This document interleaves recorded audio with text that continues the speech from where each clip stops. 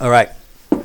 We're going to start in 2 Samuel chapter 7 and verse 1. Like I said, I really hope that you availed yourself of the opportunity to be blessed by reading that chapter after we left, between the time we last had our class and this time.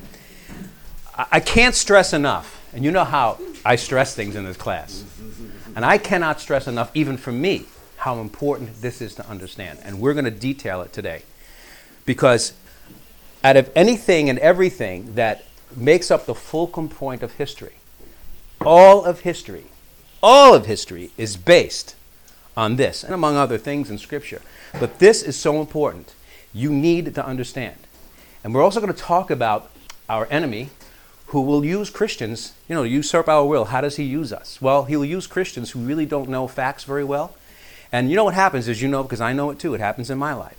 If you don't know the facts solidly, then you're open to somebody else's interpretation for you. And especially as we grow up, like many of you have grown up as Christians, or some of you who've started in midlife like I have as Christians, you automatically have a bent to believe those who are in quote-unquote authority over you, right? So if someone is a pastor or a preacher, and I'm not saying this church, I'm just saying anywhere, even at work, if there's someone over you that has authority over you or authority over what you do, you just automatically, because it's human nature, take what they say as truth, or you're more prone to take what they say as truth. Does that make sense? The problem is unlearning what you think you already know. And believe me, I've had to do a lot of that. I've had to, I had to do a lot of it, and I still don't like it. But the point is that what happens is, against what this actually says, and why we're going to detail it today, because there are so many Christians who have no clue, and I mean no clue, or if they have a clue, it's the wrong clue, of what Israel is, who she is in history. And they may think, oh, my Savior was a Jew. Okay. And I've heard of an instance, at least one that I've heard of from somebody who heard it. This woman came to a pastor, this is many, many years ago now, and said, I know who Jesus is, and I know, what Christianity is all about, right? But she says, I'm just having a hard time respecting a Savior who's Jewish. That's a Christian. Now, I don't think I have ever heard that. In fact, I know I haven't heard that myself, because I would have been awestruck right there. But what I do hear from certain Christians, again, nobody in this room and nobody in this church so far, except an inkling from a couple of people, not in this room, so don't start, it's not me. Their opinion of Israel is not that high.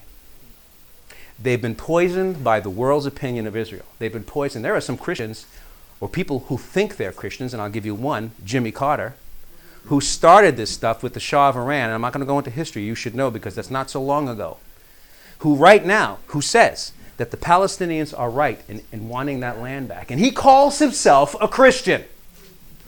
And it gets me angry. A lot of things get me annoyed, but that's just the way I am. But when it comes, ask my wife. Oh, she's not here. Okay, so like I always say, don't ask my wife, because she will tell you. But my point is this. It's good to get annoyed at those who oppose the truth, and to be ready to give an answer at those who think they know the truth, but do not, because to their own peril, they hurt God's glory. Because you're going to read yourselves today what God thinks about Israel, and who your Messiah is, and who her Messiah is, and who he comes from. And if you and I do not believe what God's plan is for Israel, that all of Israel will be saved. That doesn't mean every person, but all of Israel, the remnant of Israel, all of how God chooses, and I don't know, we're not privy to that. But I guarantee you, Israel has a place in eternity.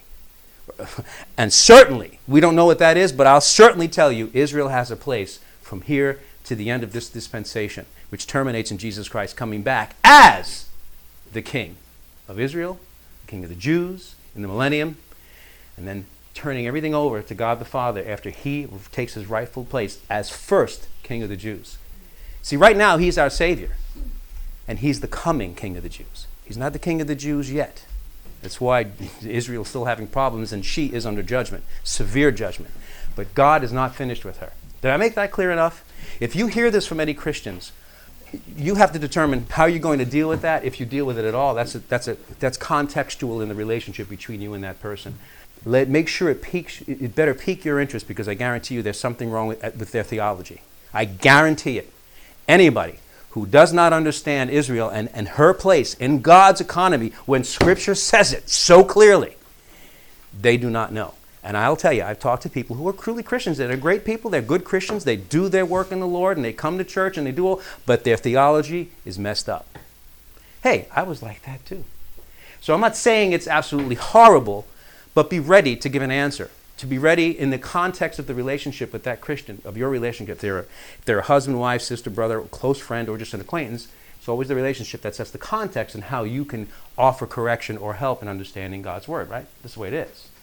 But you yourselves, I must know what we're talking about. So, having spent a lot of time prefacing this to make sure we understand what we're about to read, please turn to 2 Samuel chapter 7 and verse 1.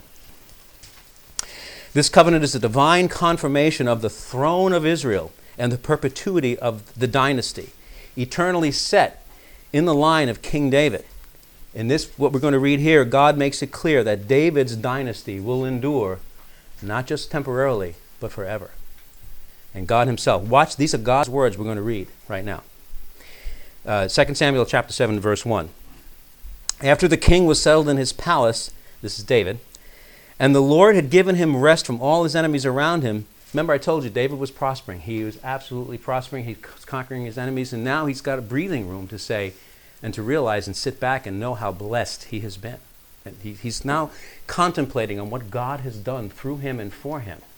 And now God is going to seal that up in showing his favor on David. Just watch, and his plan. So he settled in.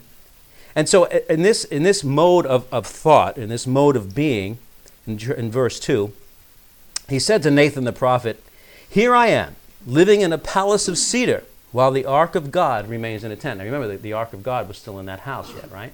Okay.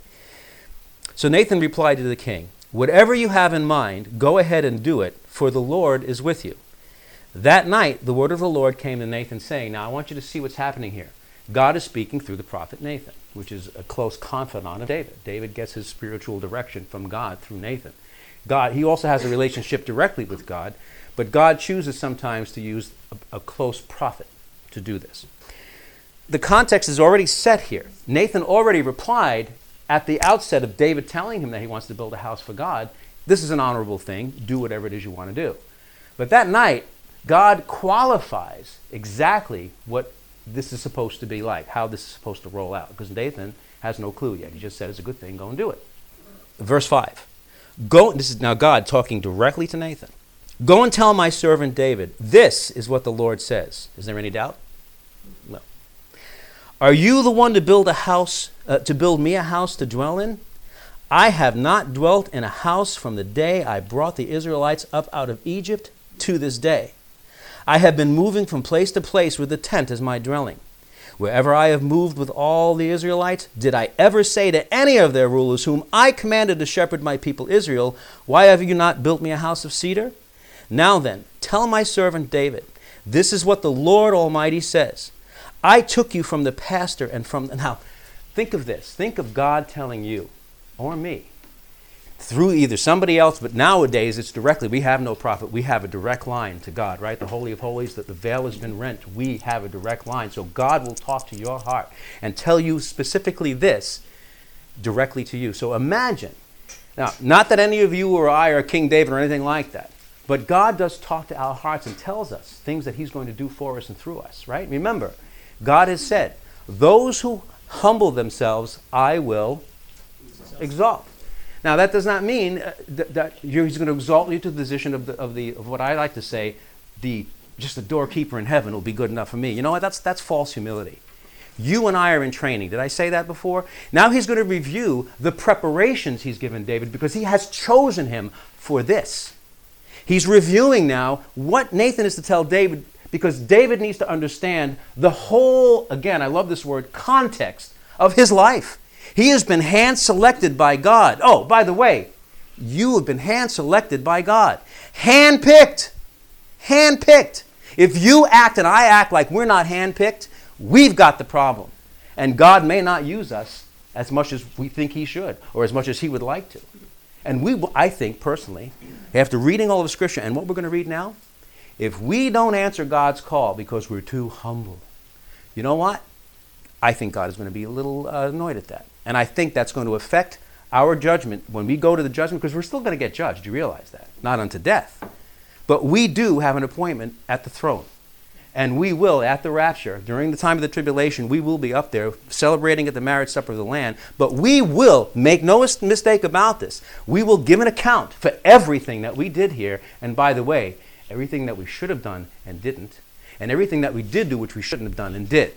Not unto death. But if you read Scripture as I read Scripture, it says that some people will be only saved because of Jesus Christ alone. And then, at that point, they'll barely be making it through this trial. Okay? So don't take the coming judgment lightly. There are plenty of Christians, there are too many Christians, in my opinion, that think, I'm saved, I'm good. No, you're saved, but you're gonna be looking at the things you would have had as reward, and we don't know what that is. We're really barely looking through a glass darkly, right? So reason why I'm saying that, I want, as we read here, to understand that God has the same intent, not the same plan as David, but the same intent for his plan for you and for me. And it's to your peril and my peril, honestly, if we do not understand what that is in our direct relationship with him. And do it, and thank him for it, and be in awe of that we can be what he wants us to be, and do it boldly and proudly, and proclaim him boldly and proudly, and not be shrinking violence. Not everybody has to be like me or David. But you have to be like you. And God gave you. So there are Christians who have been around for years and they still don't know what their gift is. I don't know what my gift is. Because you haven't tried anything. And then you try. Oh, I'm not good at it. I'm not good at it. Well, you're defeating yourself. You think that's what God wants? It does not.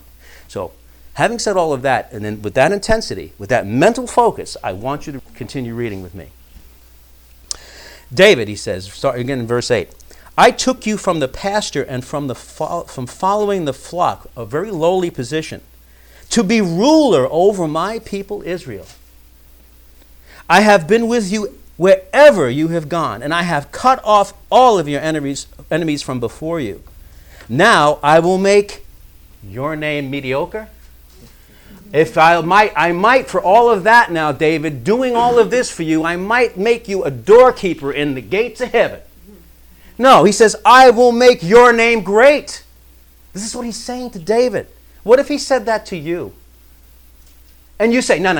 I got too many problems in life. I got this in my family. I got a broken leg. I got a busted back. I got diabetes. I can't do anything for you.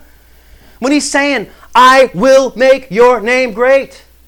I'm not saying I don't know what he's going to say to you. But I'm telling you, I know what he says to me, at least in a little part. And I'm more open to it now because I had to go through some things that he was making sure that, well, I got spanked. I told you this. And I am the man I am today because I got spanked pretty hard. And I consider it an honor that God cared enough for me, to not just let me go and do whatever I was going to do for him. He kept on saying, no, I want you to do this. And I kept on saying, well, I really appreciate that, but nah. You get what I'm saying? You do not understand that unless you've been through it. And I want you to know it's important. God wants you to be ready to be exalted in the right way and at the right time. Especially now. We got the whole world against us. You think they're against Israel. Wait till Israel is attacked. Because right now, we're next. You know what they say, right? Destroy the Jews on Saturday and the Christians on Sunday. And then they'll destroy themselves after we're gone. That's what they want to do. They're not going to do it, but that's what they want. Now I will make your name great, like the names of the greatest men of the earth, and I will, like the names of the greatest men on the earth. And I will provide a place for my people Israel and will plant them so that they can have a home of their own and no longer be disturbed. That's not the case right now for her, is it? But it will be.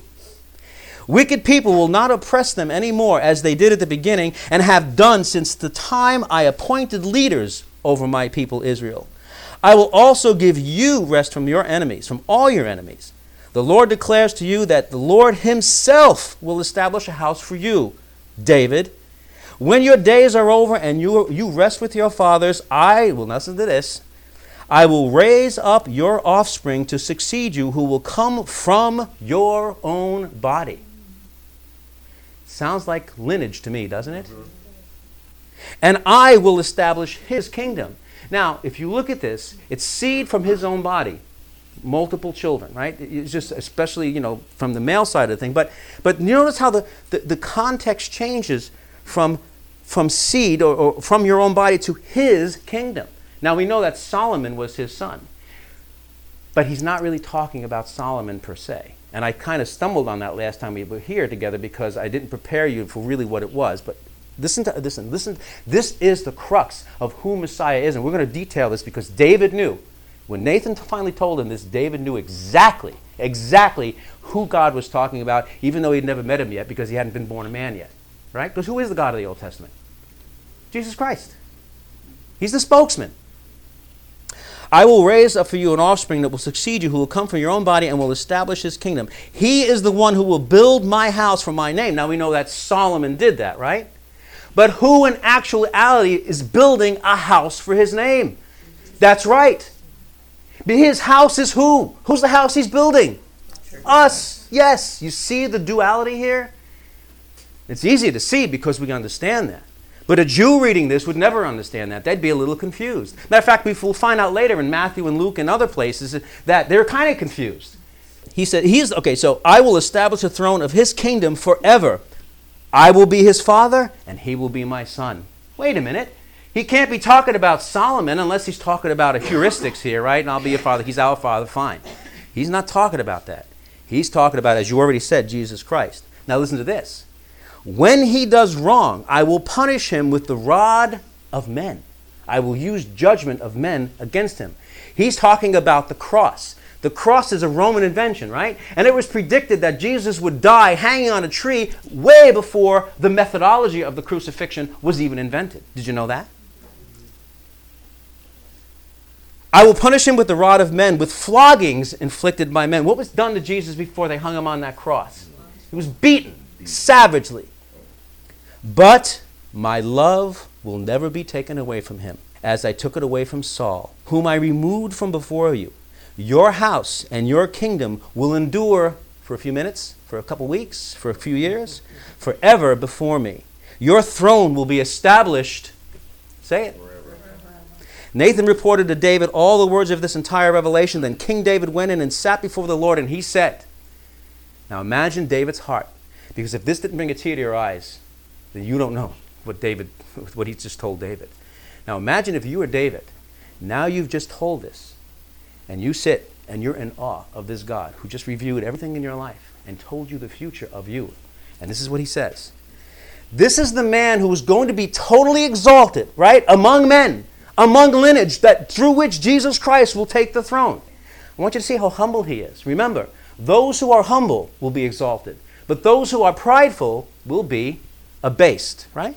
So listen to this man. We'll see how humble David is. Then King David went in and sat before the Lord, and he said, who am I, O sovereign Lord, and what is my family that you have brought me this far? And as if this were not enough in your sight, O sovereign Lord, you have also spoken about the future of the house of your servant. Is this your usual way of dealing with man, O sovereign Lord? Have you ever asked that when God blesses you? Is this your usual day of dealing with scum like me? What more can David say to you? For you know your servant, O Lord. He searches his heart, and David knew it, just like he searches ours. And when he opens my heart, he finds a bunch of garbage in there, and yet he's still got a plan for me that I'm finding wonderful. Wonderful. Take advantage of that, folks. Take advantage of it. You're destined for it. Whatever it is God wants you to do, you better do it and stop wallowing. I'm telling you. I'm the poster boy. Okay, I'm not the poster boy, but I've done it. You don't see me wallowing anymore. I am absolutely confident in my God and what he wants, at least some part from me.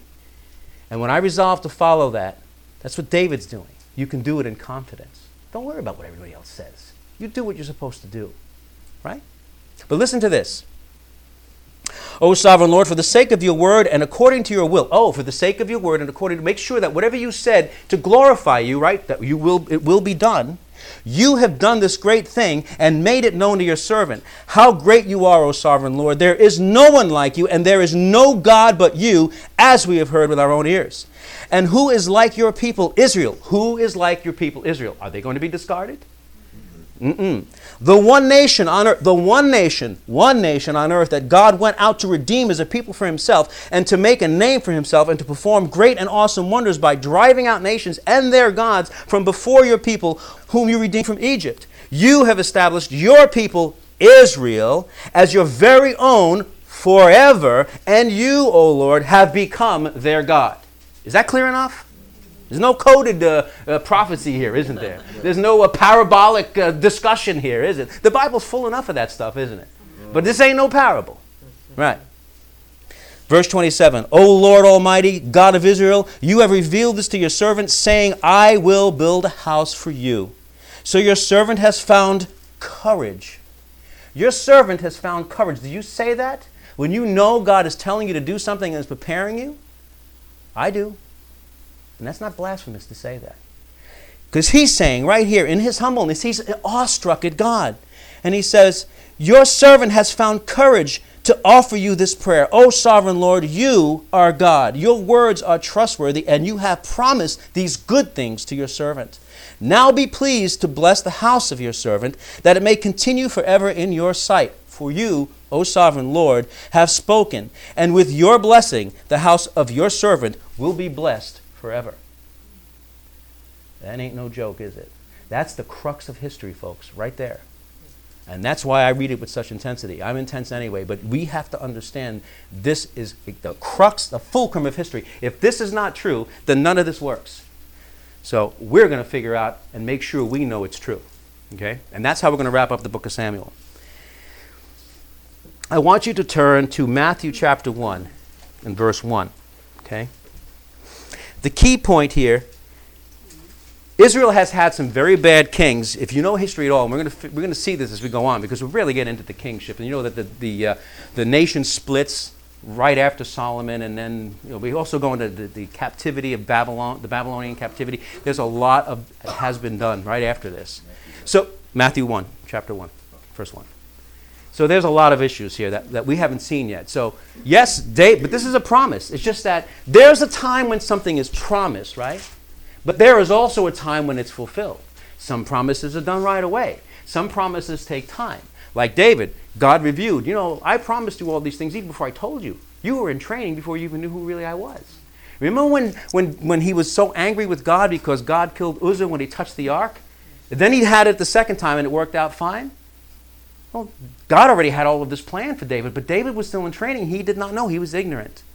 But he didn't just plead ignorance. He got angry. He got over it. He learned what he was supposed to do, or at least he did it the right way and not his own way, because I still think he knew what the right thing was. Because then he assigned a person from a Levitical priesthood to take care of it. Remember I proved that to you? So it's not that he did this out of ignorance. Oh, he's like you and me. And he was a bloody man, so he's worse than you and me in many cases as far as sin goes, as far as human nature goes, and is leaning toward it. Okay. And as I was saying before, sadly, there are many Christians and churches today who do not believe in this covenant. They really don't understand it, and they may not really believe it, although they'll never admit it. They don't really understand it. Now we understand it. But this is a major problem because it leads to the blasphemous belief that the church has replaced Israel. Have you ever heard of that? The church has replaced Israel? That's blasphemous. That's a slap in the face to the God of Israel and the God of Christians. Jesus Christ himself. It's a slap. This covenant is still intact and stronger than ever, and we're going to see it fulfilled. We've got about 10 minutes left, so we're going to go through this. We're going to seek to wrap up here proving, because Scripture has to prove. If Scripture doesn't prove it, then it's not pre-proved, right? The key is that you have to know Scripture well enough to find it. And that's what your job and my job is. There are too many Christians going around who don't prove Scripture. They just know the New Testament, and they're happy with love, love, love. We've talked about this. And I'm glad you're here. I am honored that you're here. Because, believe me, when I started understanding the things I understand, it's only by the grace of God and only because he wanted me to do this with this, I guess. But I'll tell you what, I have learned to take none of this lightly, as you can see. And that's why my passion is to share it. And I'm glad you're here, because there are so many others who should be in a class like this. And I'm nobody. But look what God has given me to know. And I just am floored by it, and I want to make sure you understand it with the thrust that's given me. I mean, this is my life. This is your life. Okay, so Matthew, there were 4 Gospels, right? Matthew, Luke, Mark, and John. Oh, right? Okay. We understand. Did I say that right? Yes. I think I said Mahjong. That's a game. I need some more coffee. Maybe I don't need much coffee. Maybe I should make less coffee. Okay, we got to move a little quickly here. There are 4 Gospels. Remember why I said there are 4 Gospels? Why are there 4 Gospels? Right, there were 4 key requirements to prove Messiah. Messiah had to fulfill every single one of them. Not 5, not 3, not 6, not 10, not 2, right? Matthew seeks to prove, which is what we're talking about right here, Messiah had to be first and foremost king of the Jews. Then, of course, he had to be a human being, and then he had to be God. All 4 Gospels, they had to be a servant too. So he had to be the king, the Jews, the servant, right? Man and God. And each of the Gospels has a lineage to prove it, except for one. Which one does not have a lineage? The book of Mark. And that's right. No one cares where a servant comes from. They care what a servant does. By the way, isn't that for us as Christians? There is no Jew, nor Greek, nor Gentile when you're in Christ, is there? No one really cares where I come from. If I happen to be Jewish, I have a head start because I already have it in my DNA. I already may know the Old Testament somewhat. But even if I'm not, I can have what the Jews gave me, what Jesus Christ paid. So for me, if I may have a head start or not, I don't have a head start. Doesn't matter. I can be a servant, and it doesn't matter where I come from. That's what we are as a church, right? Okay. So if you look at it, let's start reading. Matthew chapter 1 and verse 1. A record of the genealogy of who? Jesus Christ. The son of? David. And the son of? Abraham. Okay. If you go down to verse 6, you have this lineage. I'm not going to get through all of these names. I butcher names anyway. Can you imagine me trying to read this? And it's non sequitur to the conversation. But I can say King David. I can say that. I can even say Jesse. I have a friend whose name is Jesse. So I can say that. Jesse. Sorry. But if we look at, let's go down to verse 5. If you look, it says, Salmon, the father of Boaz. Remember, we detailed Boaz, right? Ruth and Boaz. Remember, we detailed that story? We showed that was, at the end of the book, it even says that this will be the line through which Messiah came, right? Whose mother was Rahab, and Boaz, the father of Obed, because we know that Obed was the father of Jesse, who was the father of David. Okay, so we know the context here. And it says David was the father of Solomon, and then it keeps going down. So we know the lineage here. If you go back down to chapter 16, verse 16 of Matthew 1, and Jacob, the father of Joseph, the husband of Mary, of whom was born Jesus, who was called the Christ. Now, it's a little confusing, isn't it? Because it's putting Joseph in here. Was Joseph the father of Jesus? No. But this is the kind of the proof, quote-unquote, proof text that others might use to say, you see, Jesus really isn't the Son of God. He wasn't really born of a virgin because it goes back to the lineage of Joseph. Really? Do you understand why? Well, no, I don't. I don't have to understand why. The Bible says it right here.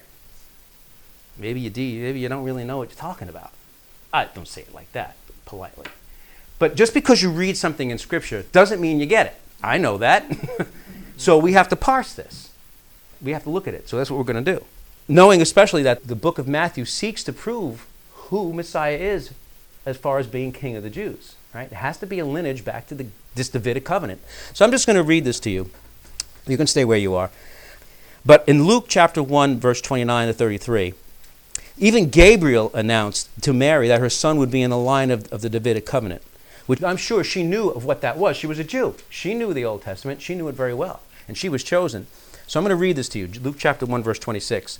In the 6th month, God sent the angel Gabriel to Nazareth, a town in Galilee, to a virgin pledged to be married to a man named Joseph, a descendant of David. So right away, it's even proving more, maybe, that Joseph is in the lineage of David, of Jesus Christ, back to David.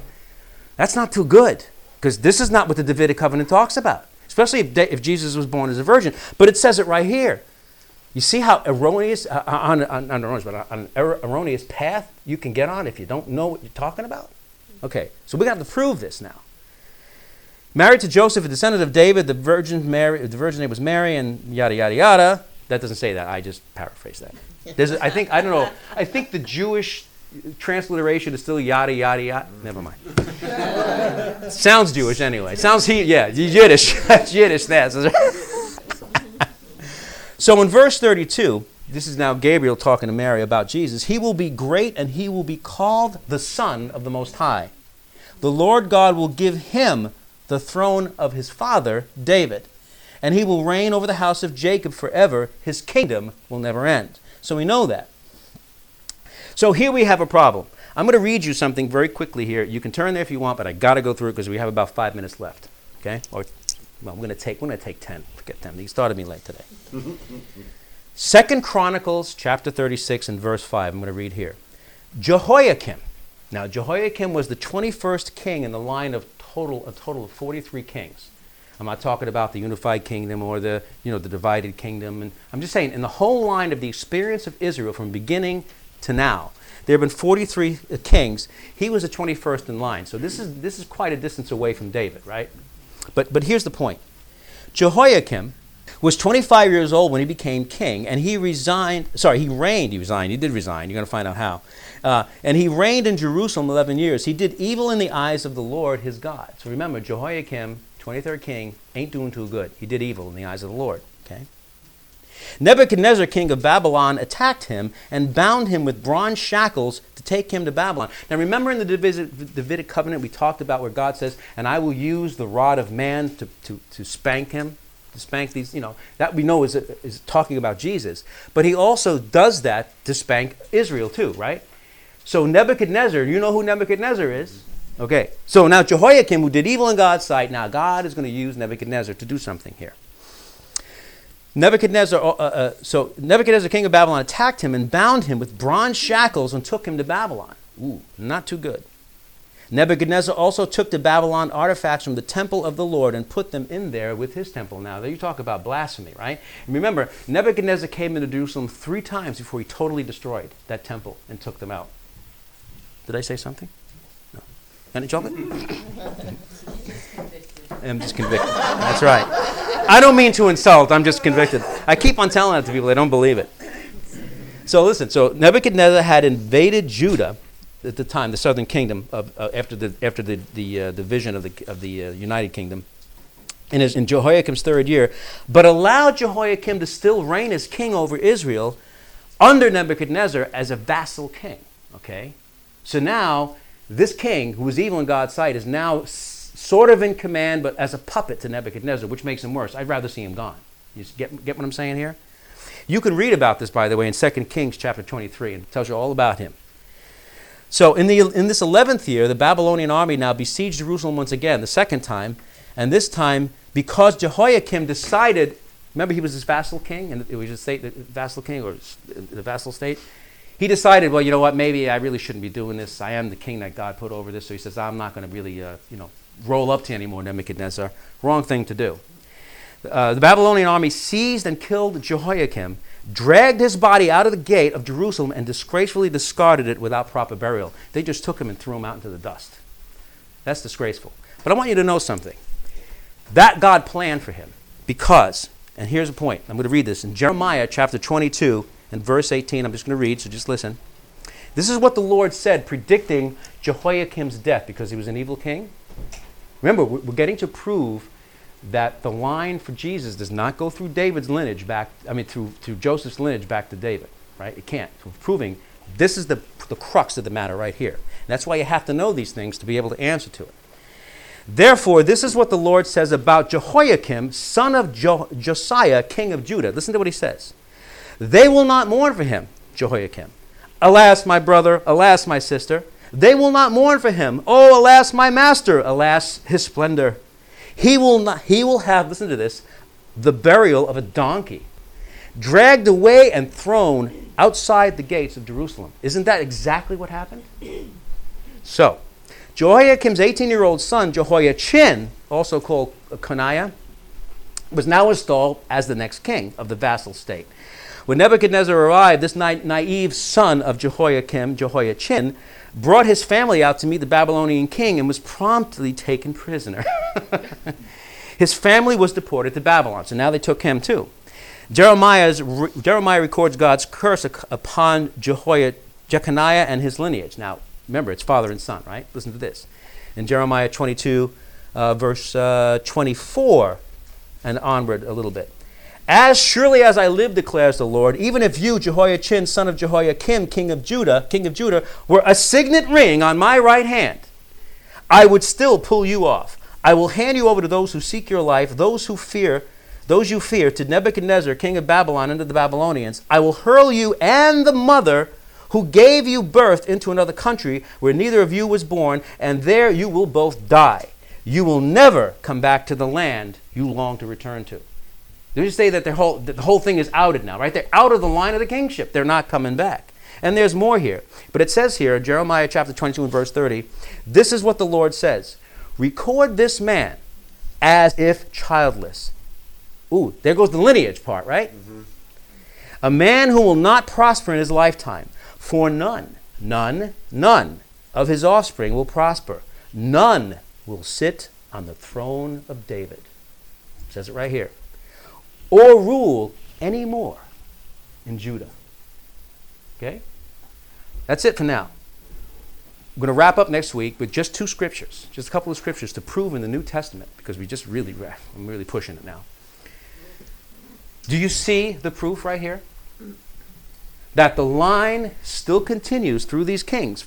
David, right? All the kings, still, especially when the nation splits. Remember, it's Judah that's the focal point, correct? Mm-hmm. So Judah is now to the south after the nation splits after Solomon. And the northern kingdom is its own separate thing. They had no clue of worshiping in Jerusalem or anything. They really were just considered dogs, in Samaria. We know that. So the line is still coming through the kings of Judah, which Jehoiakim and Jehoiachin were part of. But you'll notice the line stops dead at that point. You see it right here. So we know. And if you look at the lineage to Joseph, it comes through the lineage of these guys. So we're going to wrap it up next week to show you where the lineage picks up again. And that's how we know that Jesus was born of a virgin. And the reason, I'm going to wrap it up next week, but the reason why Scripture puts it as if Joseph is in the line of David, of Jesus back to David, there's a reason, and you have to understand Judaism to know what that is. We're going to talk about that next week. Okay?